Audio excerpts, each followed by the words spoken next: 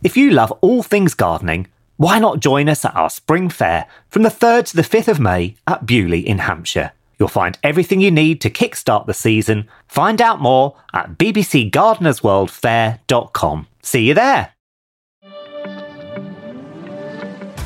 The people at KPMG make the difference for their clients. Talented teams leveraging the right technology to uncover insights that illuminate opportunity. KPMG teams together with their clients, working shoulder to shoulder with them to help grow and transform their enterprise. Are you ready to make the difference together?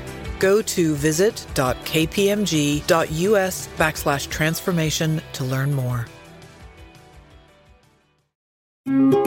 Hello and welcome to the BBC Gardener's World magazine podcast, brought to you by the team here at the magazine.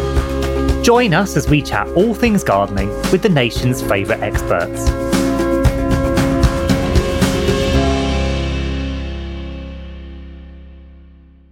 Do you want to grow veg but think your outdoor space is just too small? Are you stumped when it comes to knowing which veg and how you can grow bumper crops of in just pots, containers or raised beds? Hello, I'm Miranda. Welcome to this episode. Today I'm chatting to Hugh Richards, gardener and author, who posts practical weekly videos on his very popular YouTube channel. Today Hugh shares his wealth of knowledge with us to explore solutions and even advantages to growing in a small space, meaning you can get growing in whatever size plot you've got. I started by asking him why homegrown food is so much better than shop bought. Homegrown food for me is so much better because you actually harvest things when they're meant to be eaten. When you buy something from a supermarket, chances are it's been harvested prematurely, or it's been stored for a long time, or it's grown out of season. So for me, homegrown food is one of my closest connections to seasonality, the natural world, and of course flavour, because if you're growing stuff in healthy soil where there's more nutrients, then what you're growing tastes better, you eat it when it's meant to be eaten, and honestly, what's not to love? Oh, completely. And with a lot of people wanting to get into veg growing, they haven't got a big lot of space. You know, that is the reality for a lot of gardeners wanting to start growing food or growing more food. Yeah. There are restrictions for them. What is the best advice you would give for someone looking to grow more veg in a small space? Well, actually, the first thing I'd say is actually disregard veg and explore the world of herbs. Because if you're thinking about what holds the biggest impact, what packs the most punch when you're thinking about small spaces, herbs are absolutely the creme de la creme, as to say, because what herbs offer is, for relatively little plant matter, they offer so much flavour, so much depth, kind of profiles to a whole range of things. You can have your sweet herbs, so when you're having a gin and tonic and you can put some mint or lemon verbena in, or you can have your more savoury herbs. So if you're doing like some roast potatoes and you sprinkle some thyme or some fresh rosemary. And the thing is as well is, especially if you're looking at either annual herbs or perennial herbs, they're extremely productive. You can grow them on your windowsill. You can even grow them as microgreens such as basil and coriander.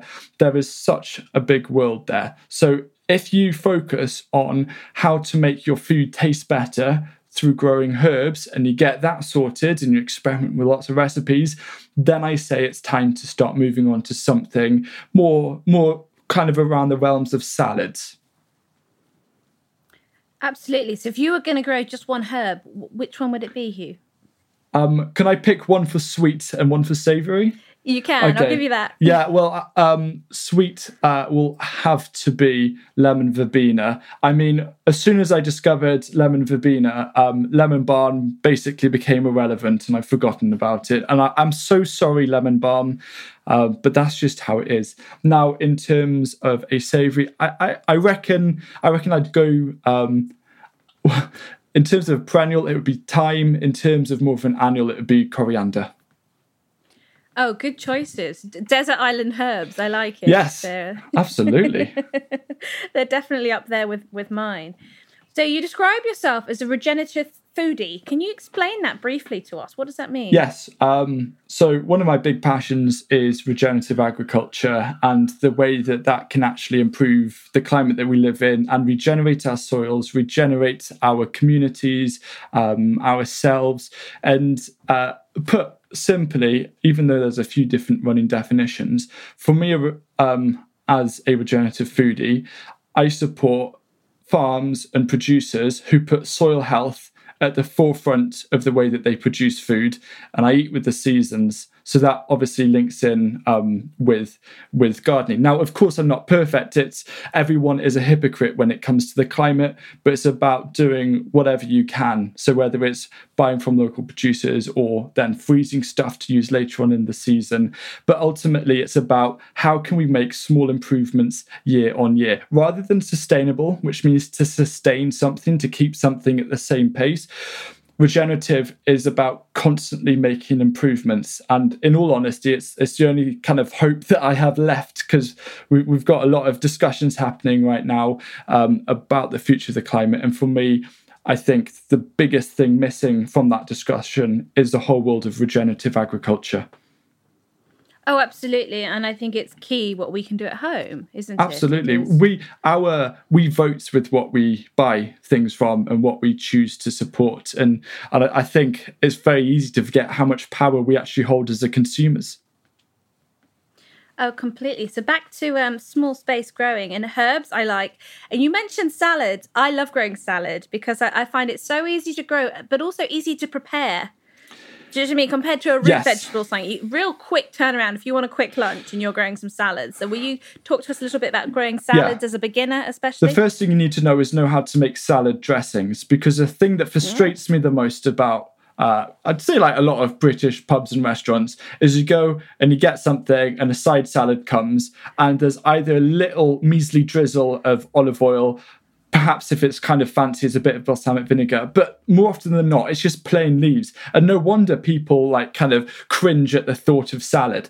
So there's actually so many different kinds of dressings you can put onto salads, and you can get creative. You can build so much into it. So firstly, actually nail salad dressings, become a salad dressing connoisseur, and then you can start growing all of your leaves that you'll actually be excited about eating, because you know how much of a foundation they can create to building on top of a really delicious meal, be it breakfast, lunch or supper.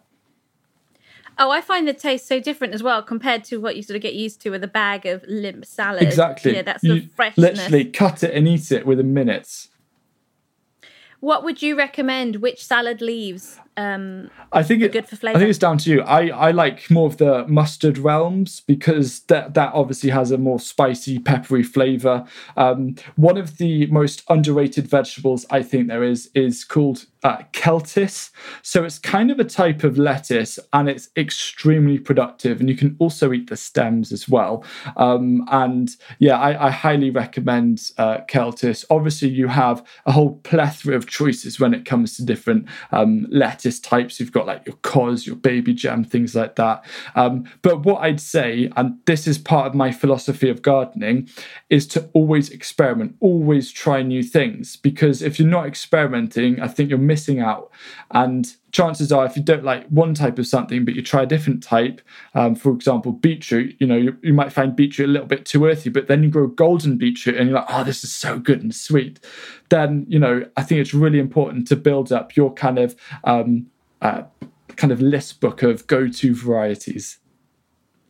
Oh, absolutely. And I suppose if you're growing in a small space, so whether that's a small part of the garden, a container, pots, a raised bed, a quick crop's better to grow than sort of longer term crops. What's your view on that?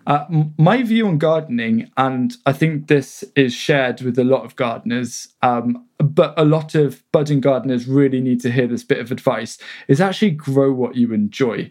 So obviously there's that whole side of trying to grow to save money, but you've also got to grow in a way of getting excited about something. So there's no point growing things like radish, yes, they take 4 weeks and they're a harvest. But if you're not really keen about radish, you're not hungry for the harvest, like no pun intended.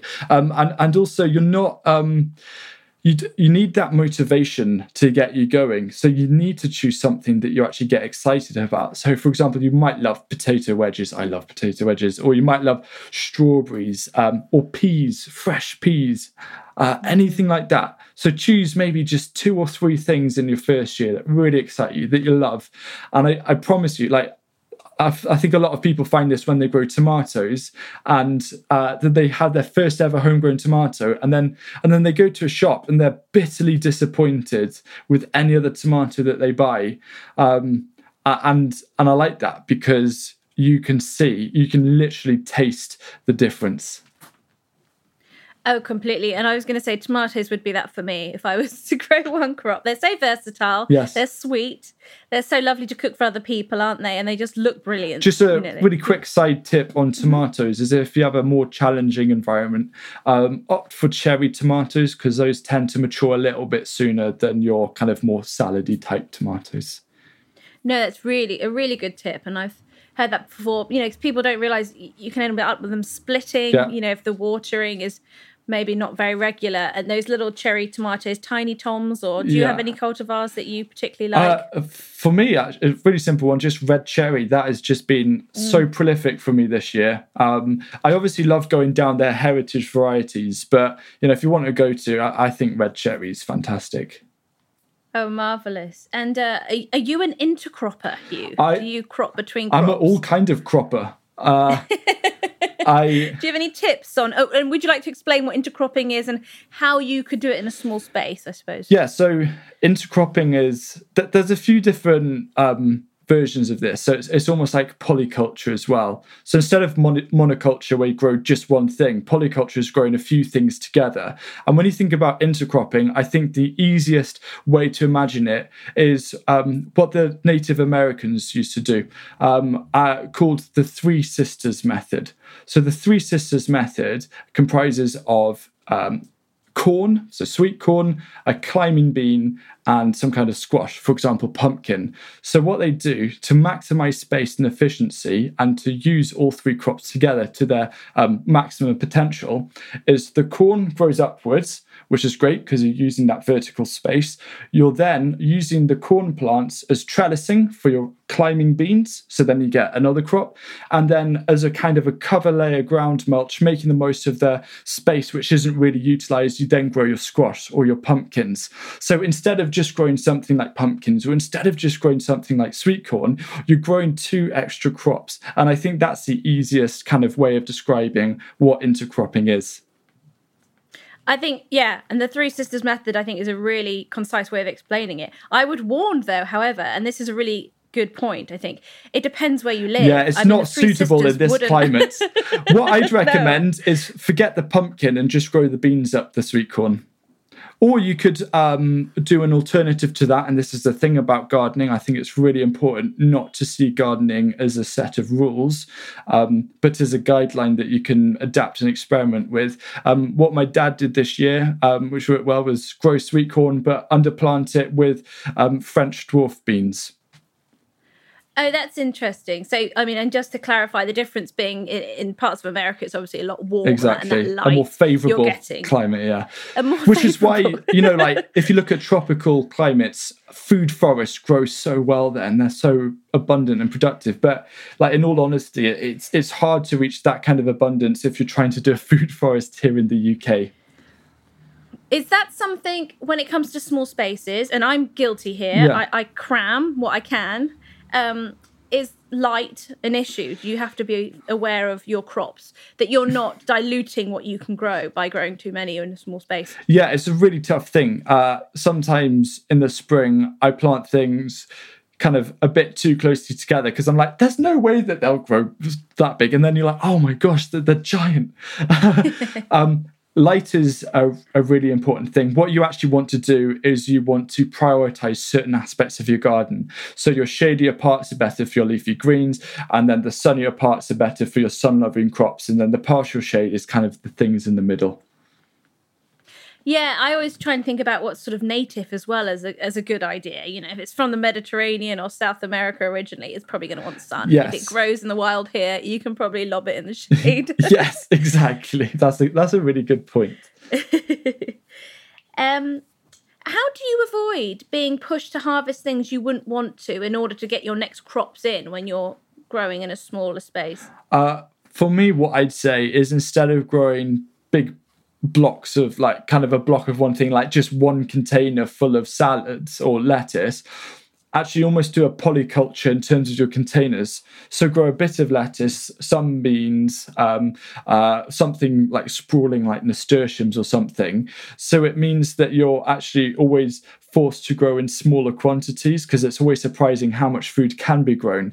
So then it means if one section, for example, the lettuce runs to seed in one of the containers, you can just replace that. So instead of looking to do everything in one go, what you want to do is something called succession planting, which is instead of sowing everything in one go, spread out the sowings. So leave it every 2 or 3 weeks before you just sow another couple of lettuce seeds or something, just so you have a gradual conveyor belt rather than getting an overabundance, a glut, as we call them as gardeners, and then you're suddenly paralyzed because you're like, what do I do with all these courgettes? Yes, you end up with lots of friends though, don't you, when you've got it? You end up with a lot of people who look outside their front door and they go, oh no, the gardener's come again, and lock their door. Hide, turn off the TV. We don't want any more courgettes. Enough fritters. Yes. Yeah. Marvellous. So let's imagine we've got a small space. I know you do raised beds. Yeah. How deep does a raised bed need to be in order to work? Like with a lot of things, the answer is it depends. However, what I would say is that majority of what you can grow can be in about 20 centimetres deep. So the reason why I grow in raised beds, just as a quick aside, is because the garden is actually where there used to be a load of sheds, and there's only a very small amount of topsoil before you hit hard ground and concrete. So the idea is raised beds is instead of trying to grow in the ground, you raise it up, and then you can literally grow anywhere. Yeah, no, I thought about it because I saw you using decking boards, and I thought they're not actually that deep, No. you know. I mean, for especially like a lot of vegetables are pretty shallow, even including some root vegetable types, such as I know swede is technically a brassica, but I call it a root vegetable, and beetroot. They're actually really shallow, and then of course all your salads. So you could easily get away with 15 centimeters, perhaps even 10. I wouldn't want to go lower than 15 centimeters because then it dries out a lot faster. But yeah, that's just kind of rule of thumb. At least 15, aim for 20. And do you do anything to the ground below it in order that if anything does end up going down? No need. No. No, brilliant. That's nice and easy. So we've got our raised bed. Maybe we've made it our decking boards. We've got pots. We've got containers. What are we filling them with in order to really maximise those harvests? I think ultimately we've got to think about our budget, because like topsoil and compost cost different prices. As like a rule of thumb, what I'd say is fill the bottom kind of load with some kind of topsoil that you can find. It's important that you get it from a good source that isn't either like a brownfield site, which could contain chemicals, or isn't like full of weed seeds or anything like that. But then the simplest thing to do is put that layer of soil and then mulch or cover the top kind of 4 to 5 centimeters, so 2 inches, with some kind of well broken down organic matter, be it something like 2-year-old cow manure or things like compost, just anything like that. 5 centimeter layer is a good kind of goal to go with. And you don't even need to fork it in. It's naturally going to kind of work into the soil through biological processes. And it's an interesting point you raise. I used to grow in London, and a lot of London is old factory sites, especially the east end of London. Yeah. And I think I would make a point of saying, if you're unsure, do grow in compost, you know. Absolutely. If you're not sure about what that soil is, you know, because everything goes into the vegetables, exactly. Don't they? I mean, if you can afford it, then yeah, fill everything with compost. It's amazing how effective it is. So many people still think you can't just grow in compost, or like, for example, starting seeds. I start all of my seeds in just 100% multi-purpose compost. I don't do any special seed mixes. I think it's a little bit of a scam. Oh, it's interesting. And obviously we use peat free. Do Yes. you sow directly into the ground, or are you sowing into seed trays and modules? What's your You know what? method? I'm always ebbing and flowing in terms of approaching this.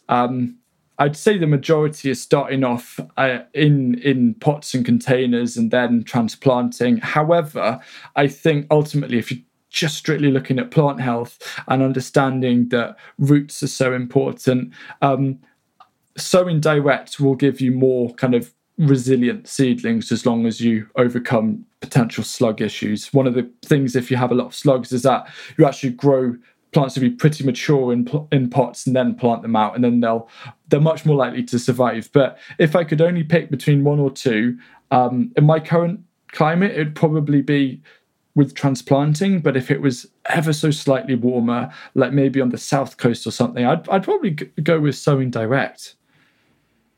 Super. So, and by transplanting, you mean starting in modules and then planting them out when they're we always say sort of big enough to handle, or I don't think it really matters. It's like some things I transplant out really, really late. The most important thing is as long as they've got enough root space. And it's warm enough. But any other tips on slugs while we're on them? Focus less on the attacking and more on the preventing.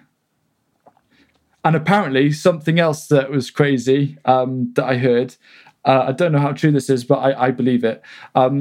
If you do like a beer trap for slugs, apparently it's really bad because they can smell it from something like 200 yards away. So what you actually want to do is give your neighbour a beer slug pub or slug trap for their Christmas gift. So then they'll become the magnet.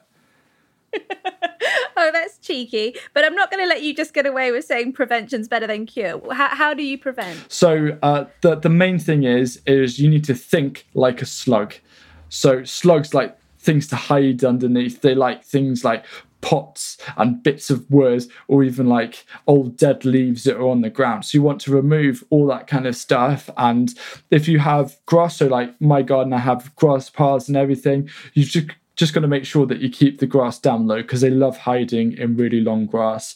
Another thing that I experiment with and do as well is if I mean, I don't know how, but I'm very lucky. I have very, very little slug problems. But if I am a little bit cautious, I actually cut up bits of brambles, the spiky canes, and then I like build little fences around my plants. It's not going to stop every single slug, but it is a big help, and it's quite fun to do. So, if we were getting started with a small space growing, what would be the essential kit you would recommend someone gets hold of? The first thing, whenever you're thinking about gardening, is I think you have to actually prioritize your soil health over growing plants. So for me as a gardener, I'm more of, and this comes from the regenerative agriculture space, but I'm more of a soil health practitioner or a soil grower first, kind of plants grower second. So what you want to do is find some kind of compost setup that works for you. So there's some great things like hot bin composting, which is protected from any rodents, for example. You could look at things like Bokashi composting. There's a lot of methods out there and products available. What is that second one you mentioned? I'm not sure I'm familiar Bokashi composting is an anaerobic method of composting, which is effectively fermenting organic matter using a microbial solution. And yeah, it works wonders. There's a lot of information online. Bokashi, Bokashi. Is this a little bit like making soups and liquid feeds, or slightly? I think it's related to more of like kind of Korean natural farming style methods. But you know, fermentation is, if we eat fermented food, it's so good for our guts, and if we use fermented processes in the soil, it's the same thing. Oh, that's interesting. So it's the microbial activity, and you know, the one thing that I wish every gardener knew is that biology is more important than the chemistry of the soil, because if you get the biology right, everything else to like, you know, a massive degree falls into place. But if we're maximizing our crops, if we're growing as much as we can in a space, do we need to be feeding more? Again, this is a question of it depends. effectively on what you're doing. So in terms of if you've got really hungry crops like tomatoes, you might want to feed them more. Now, of course, I would never, ever, ever recommend you buy kind of chemical feeds or non-organic feeds. You want to create your own natural feeds, whether it's soaking a bucket of weeds or finding some comfrey, for example, or making fermented plant juices. There's a lot of options available, but you just want to do like a little and often approach. And there's an amazing world out there in terms of what is and isn't available. Now, for a bigger garden and allotment, you will require feeds less. However, in small gardens, you can kind of become your own kind of crazy gardener, like I like to do, and experiment and create your own feeds, and a little goes a long way. I've heard you talk about nutrient banking, which sounds like a very smug gardener thing to do this time of year, sort of get your feeds all made up. Yeah. The calcium in carrot tops, would you like to tell us about that? Because that was quite interesting. Yeah, so there's a lot of things, like calcium is one of the most important nutrients, of course, for gardening. It's something that plants need day and night. And it's also quite a hard thing for plants to uptake. In terms of adding as like a kind of organic natural spray or something to the leaves struggle to absorb calcium. So what you want to do is water it with the roots. So you can do things using Korean natural farming methods, like making a fermented plant juice, which is using organic sugar with carrot tops, and it's weighted down and it creates this beautiful thick juiciness that you then dilute 1 part to 500 with water, and then you water that. Or you can do other things, such as you can get oyster shells from your fishmonger, or you can save eggshells, and then you can actually bake these for about 40 minutes at around kind of 180 degrees, and then you soak these in raw apple cider vinegar. That is another way of extracting calcium that you can then water into your plants.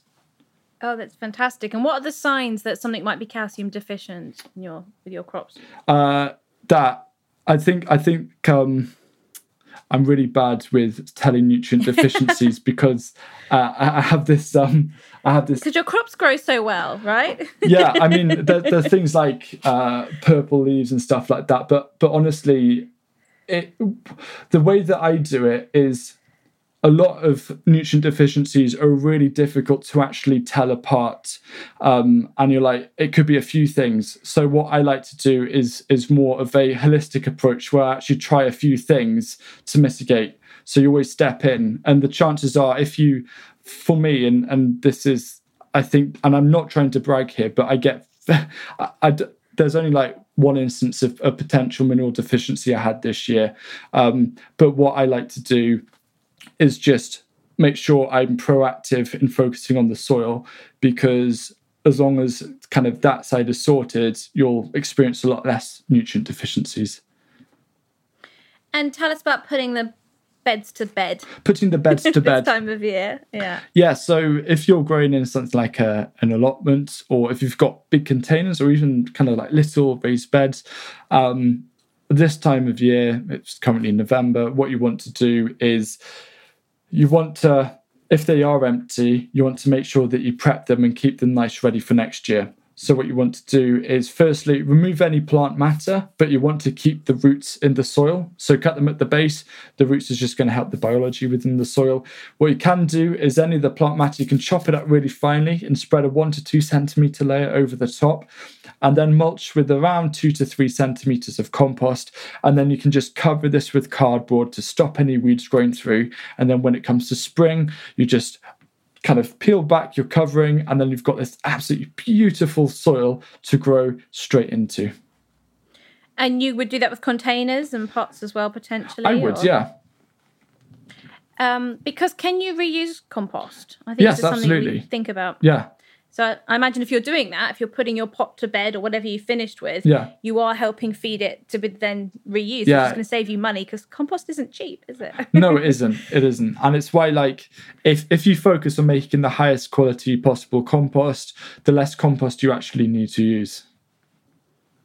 Oh, that's fantastic. And you get asked a lot of questions. Oh, what would you say is the most... You don't get asked a lot of questions? No, don't get... Like, I'm constantly replied to YouTube comments. Exactly, which is why it's perfect for me to ask you. But in terms of small space growing, what's been the most common question that people ask you? I think it's almost what you mentioned earlier on in our chat is what kind of crops should I focus on first?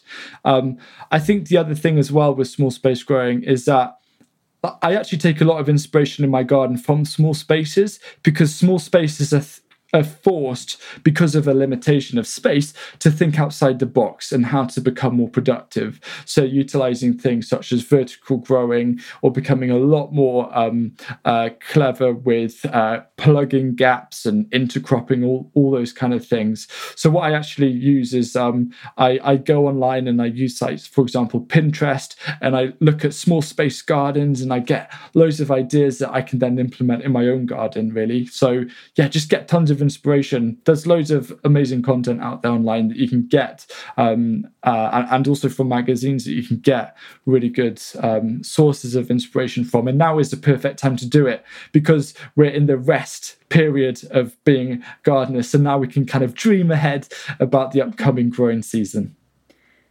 Oh, super. And how are you harvesting? If you're in a small space, if you're in a raised bed or a pot, how can you harvest crops without disturbing the other crops? Do you have any tips on that? It depends on the crop. Again, like if you're growing something like potatoes, of course it that's like you just want to grow those in their own pots, for example. Everything else can realistically be grown together. If you're trying to harvest up without damaging other crops, what I'd say is just pull it out gently. Obviously, if it's something like leaves, you can use some scissors and you can cut off leaves. Obviously, if it's peas, you're just picking off your peas and your beans. If it's something like beetroot, multi-sowing, for example, works really well, because you're just removing one from a clump. And yeah, it's a really hard question to summarize, because every crop is quite different. Oh, completely. I thought I'd try and throw you with that one. And if you are growing in a small space, I mean, obviously, one of the classics is the sort of square meter gardening. But do you grow in a small space, whether it's a container or a pot? Are you growing in drills, in lines? Are you growing in squares? Are you growing quite randomly? What's your approach?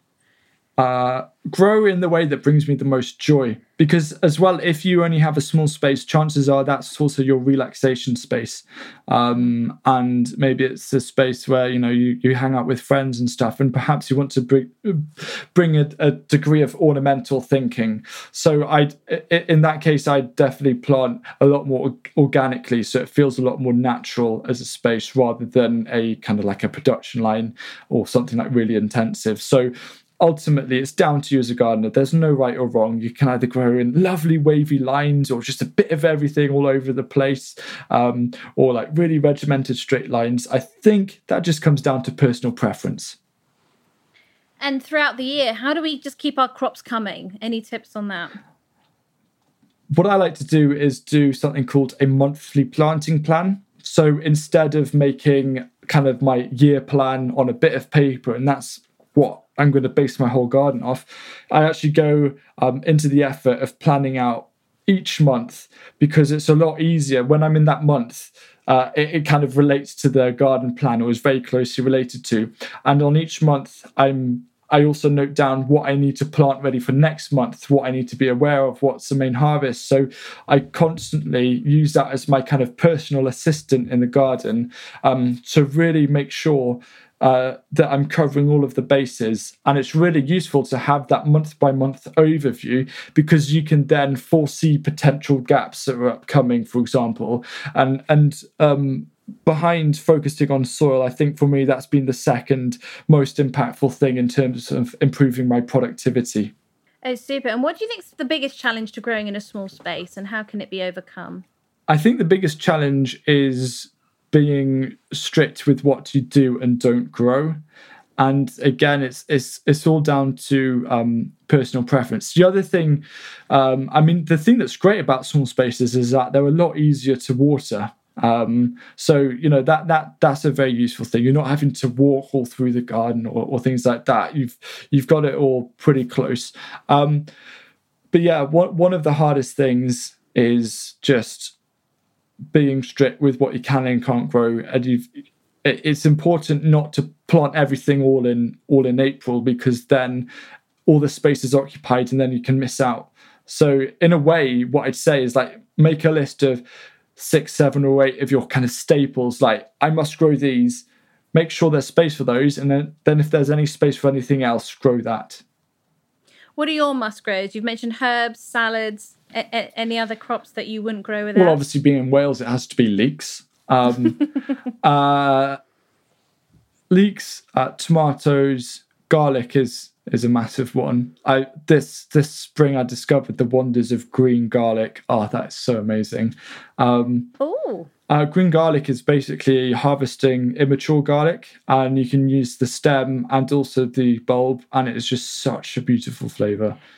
Is it sweeter? What's the difference in the taste? I'd say it's a little bit more subtle. Absolutely, yeah. It isn't as strong, and being able to use the green part of the garlic stem as well is really exciting. And it means you don't have to wait until June or July when you're harvesting them. You can actually enjoy it. I'm actually about to plant a load in my polytunnel so I can harvest them even earlier next year. So you can get your initial garlic harvest sorted out. But then again, in terms of my must grows, I'll have to put things in like kale and potatoes and stuff like that. Oh, lovely. And I love your tip that bigger isn't always more. You know, with the tomatoes, yes. You were mentioning smaller. Any other tips for maximising our harvest that we could do if we're struggling with the space that we've got to get more? Think carefully about each season.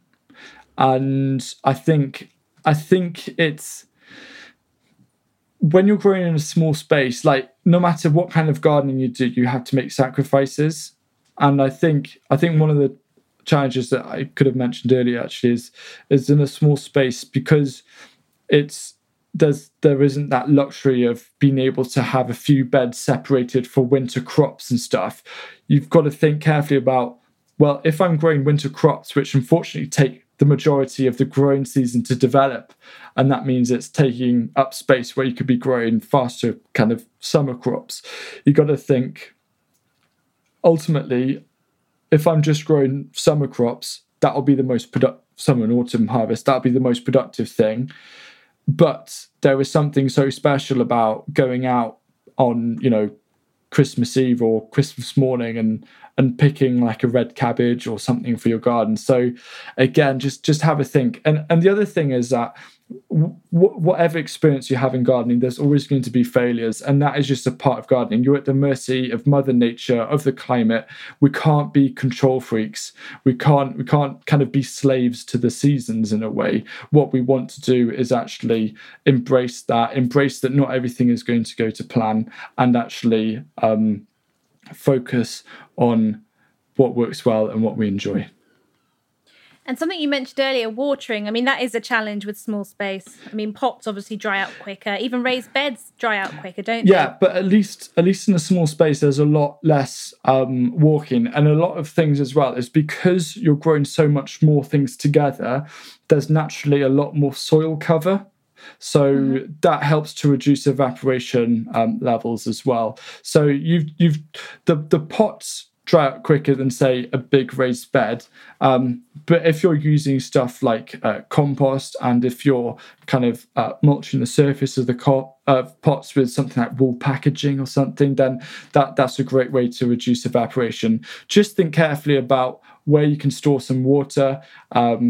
Just like for me, I'm happy to sacrifice growing space for a bit of extra water storage and another composting station, because I know how much easier that's going to make gardening for me. And you want to also think about your time. Your time is limited.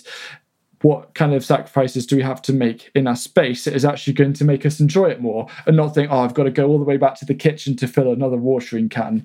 Because ultimately, gardening's not just growing food, it should also be our escape. It is a fantastic thing for our well-being and our mental health. And it's a thing that's forever adjusting, that you're always going to create your own style, your own space, but never settle for how it is now. Always be willing to change things.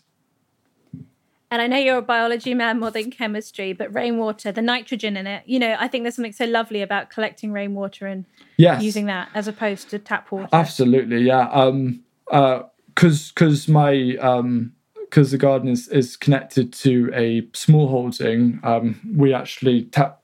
There's a stream, so whenever there's like really heavy rainfall, we get stream water into our water tanks. And rainwater is such a luxury, and some places in America it's actually illegal to capture rainwater, so we've got to make the most of it here. Yeah, well, we're very lucky. Even if it's a water butt, I think it's a nice luxury. It's that security, because if we have a long period of dry weather, I know that I've got a load of water there just in case. And it's nice to have that peace of mind. The thing that keeps me doing it is because I can escape from the hustle and bustle of life. I love growing in a way that encourages wildlife to the garden. So there's always kind of bees and butterflies and insects and birds around me. And a close friend of mine who's another gardener, she's called Liz Zorab. She said that you're not lonely in the garden.